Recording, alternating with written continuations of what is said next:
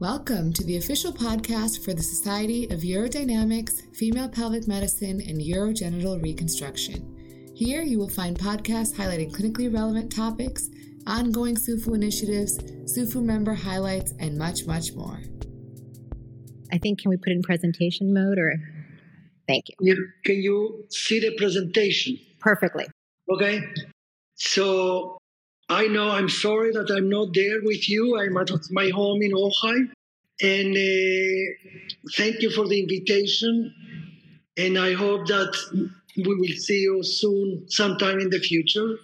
My subject is flaps for vaginal reconstruction, something that I like through my career. When we need flaps for vaginal reconstruction, for fistula repair like rectovaginal, vesicovaginal, uretrovaginal, for vaginal stenosis, for mesh erosions or extrusion, for vaginal substitution when there is absent or deficient vaginal wall. What type of flaps? Vaginal flaps, Marshall's flap, peritoneal flaps, rotational tie flaps, island tie flaps, I will describe you more, gracilis, or free skin like a McIndoe procedure. The vaginal flaps advancement is a simple technique, should be always used, prevents overlapping sutures, but is not suitable for atrophic, stenotic, or radiated vagina. This is an example of a repair of a vesicovaginal fistula that after you complete the repair, you want to advance the vaginal flap distal to the repair, not to have overlapping line of sutures. The Marshall flap is very versatile. Fibrofatty tissue of the labia is a reliable dual blood supply, easy to harvest, and beside the classical Marshall's flap published in 1928, we like to use the in situ technique, preventing a labial incision. This is the anatomy. This is Photoshop from myself. In the right side, the deep pudendal artery provides circulation to the upper segment of the flap, while the inferior pudendal artery provides circulation to the inferior portion. So there is dual blood supply.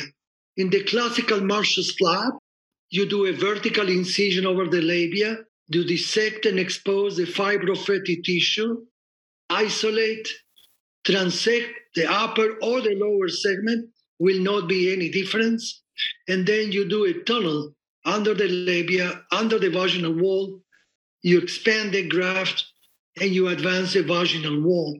We like to do an in-situ type of Marshall's flap that does not require a labial incision. You dissect under the labia to isolate the Marshall's flap.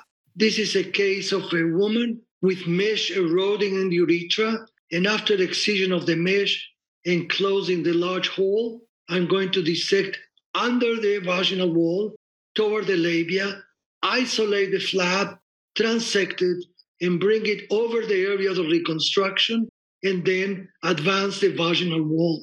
This is after rectocell repair, traumatic vaginal delivery, a patient with rectocell and perineal repair, and rectovaginal fistula with 4 prior failures with colostomy. So this is the fistula. A regular repair clearly will not help because 4 times was done by good surgeons. You can see the rectovaginal fistula that we are going to catheterize.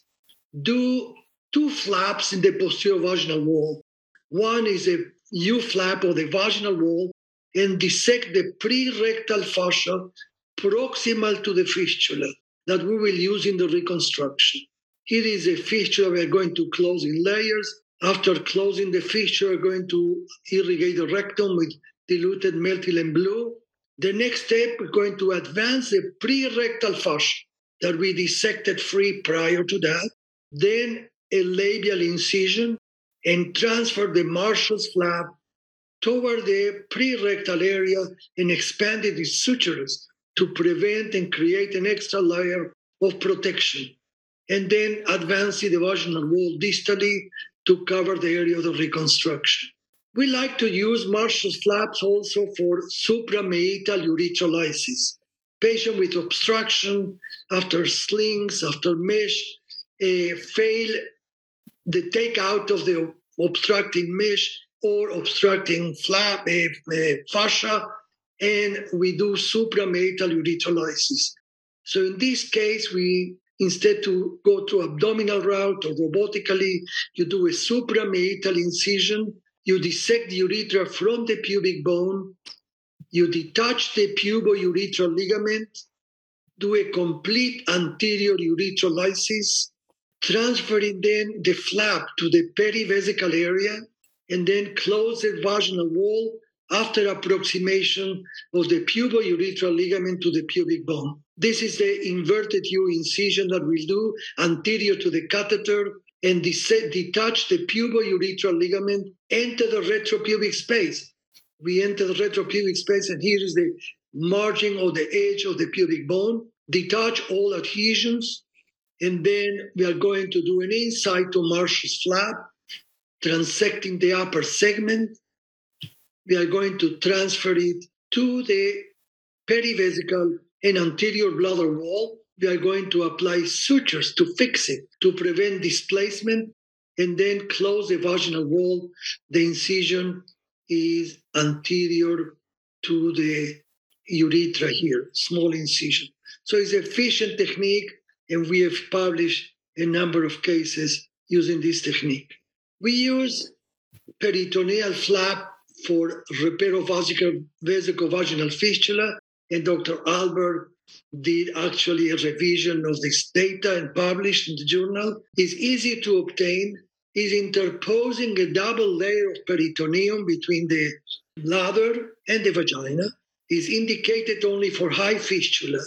What we want to do is interpose a double layer of peritoneum between the bladder, where the fistula was, and the vagina to prevent any recurrence. It is a case of a woman with a recurrent vesicovaginal fistula.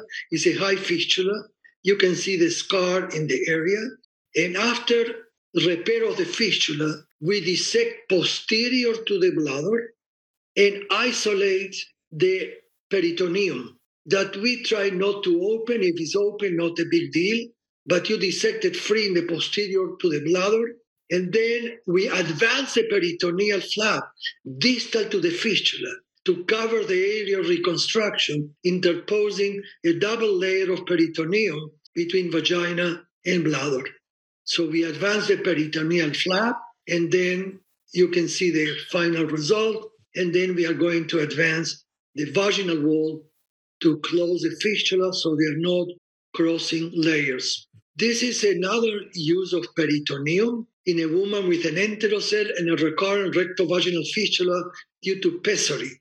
So we are going to repair the rectal wall, and after closing the rectal wall in layers, we are going to take the peritoneum of the enterocele sac and advance it distally to interpose tissue between the vagina and the rectum. So we have done an advancement of peritoneum to cover the repair, and then advancing the vaginal wall to cover the area.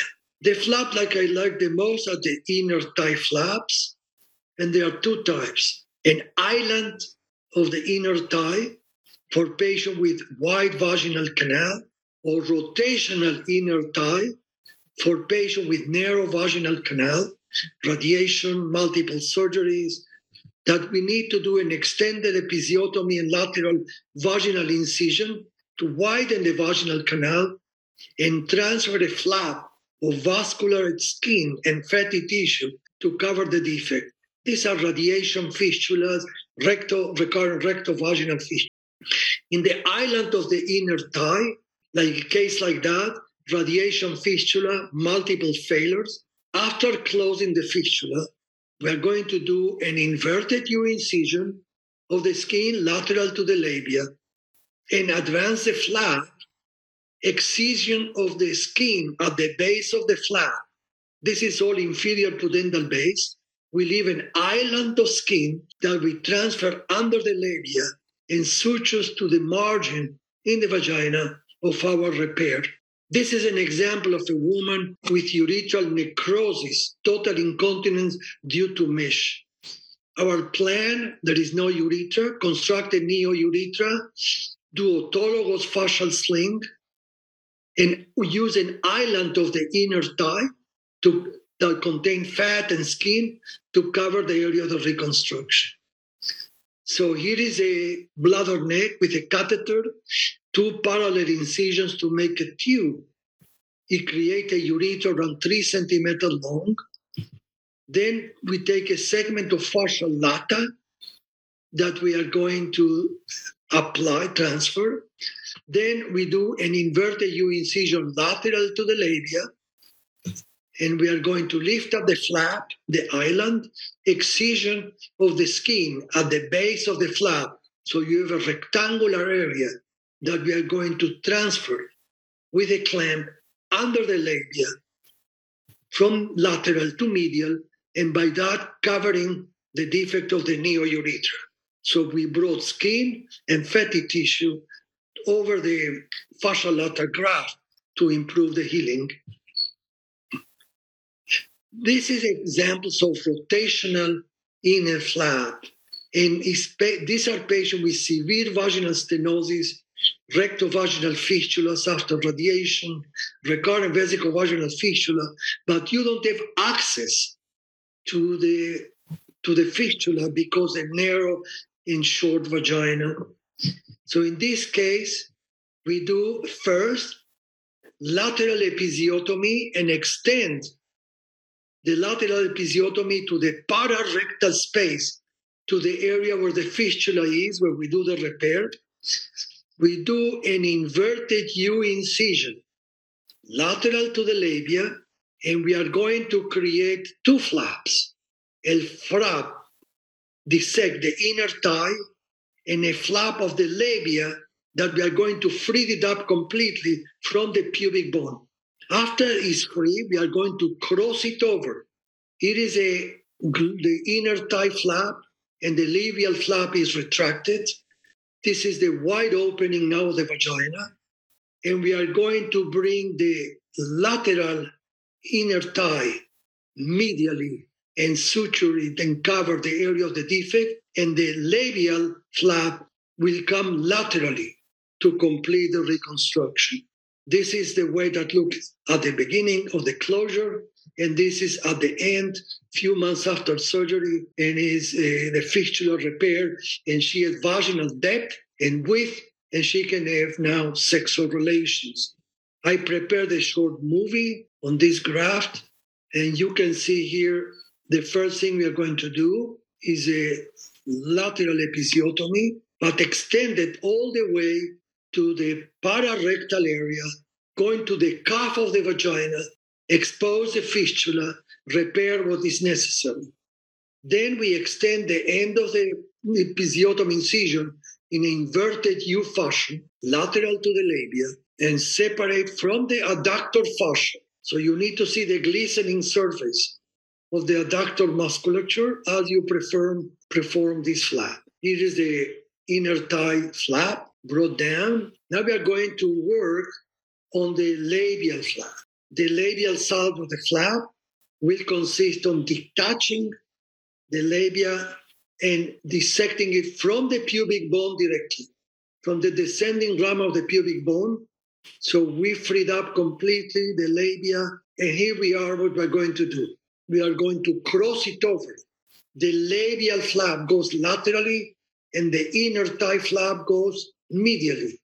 So now we are preparing the sutures, pre-placing sutures. We are going to bring the inner thigh flap to the vagina, and that covers the fistula, brings fatty tissue, brings skin to cover the defect.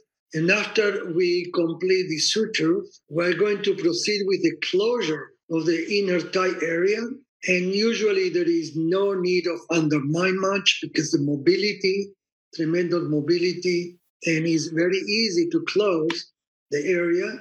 So remember, this is the labial thigh, and the inner thigh flap is inside the vagina to cover the defect. Finally, something that we rarely use is the Mackindor procedure, split thickness graft, that you dissect between the bladder, between the rectum and the bladder, create a pocket, a large pocket, at least 12 centimeters long between rectum and bladder, and you prepare split thickness graft over the mold that will be inserted into the vagina for 6 to 8 weeks. The problem, the vagina is totally dry, shrinks very easy, and recurrent scar. So personally, I don't like it. And that's all for me. Thank you so much for your attention. I'm sure that will be some questions. Yeah. At this time, if anyone wants to step out to the mics for questions, and while we wait for that, just a reminder, there are 2 industry symposium luncheons. One is the Medtronic lunch in San Diego Ballroom B, and the other is the Allergan or AbbVie lunch in San Diego Ballroom C. And I won't say which one will be better, but let's say one of them has an award recipient and one of the moderators right now.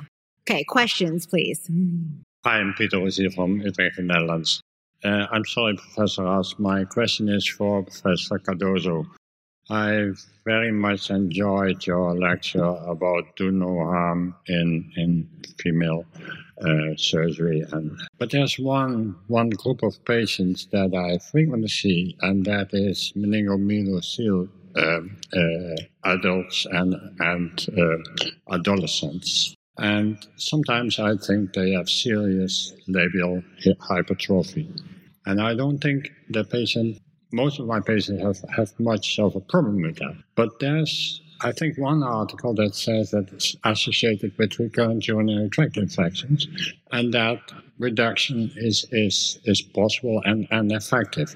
So I don't think that one article is evidence. But would what you said and what I'm saying now be a reason to think about a kind of guideline for these patients, and with a definition that says, okay, when is appearing hip hypertrophy, when is it hypertrophy, is reduction, doesn't make sense, and what would be the best surgical technique to do that? Of course, recurrent urinary tract infections are incredibly common in women of all ages. Yep. And also not necessarily more so in meningomeningocele patients. Yeah, performing intermittent self-catheterization. So you can think of the problem. It seems plausible, but there's no evidence. But if it's causing discomfort, then they deserve the same consideration as anyone else who's got large labia. So that asks for an opinion of societies like that this is not cosmetic surgery, but real indicated surgery. Yeah. But then we should have good arguments to do it. Well, as I showed you, functional reasons and for cosmetic reasons, women are divided. Thank you. Thank you for a great session, and nice to see you, Dr. Ras. I love watching those flaps, especially as we're doing more transgender care. They're very relevant.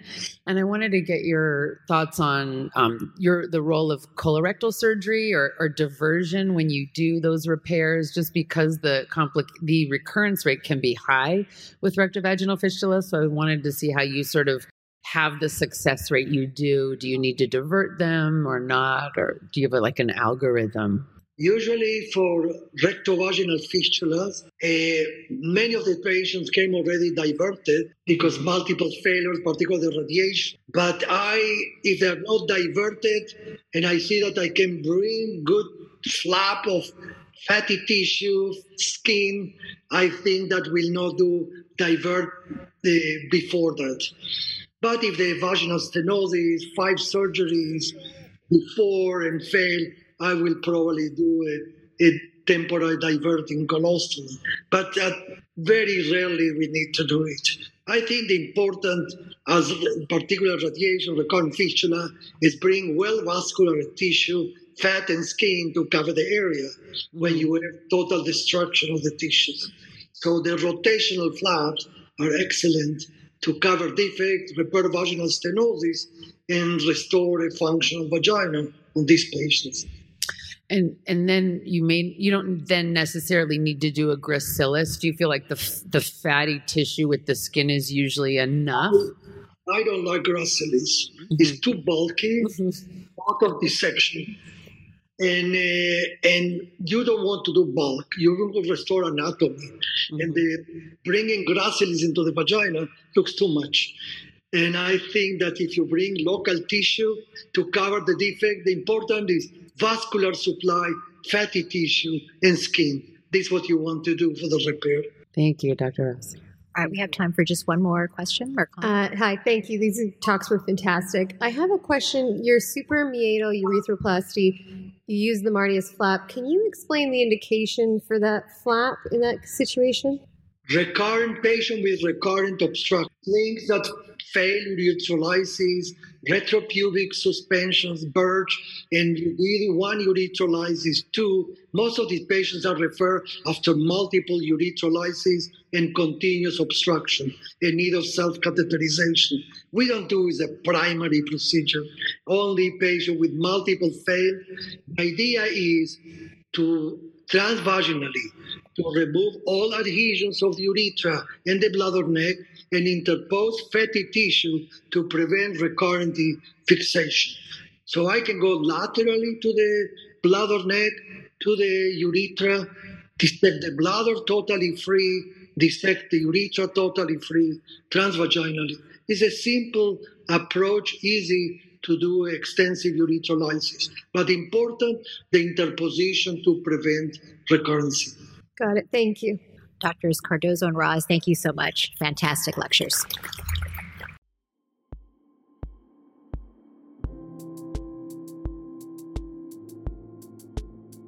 Thanks for listening to today's episode on the SUFU podcast. Be sure to follow us on your favorite podcast streaming app. We're available on iTunes, Stitcher, TuneIn, and SoundCloud. Follow us on Twitter with our handle @SUFUorg, where we'll provide real-time updates of our next podcast episode launch. And be sure to check us out on our website, www.sufuorg.com.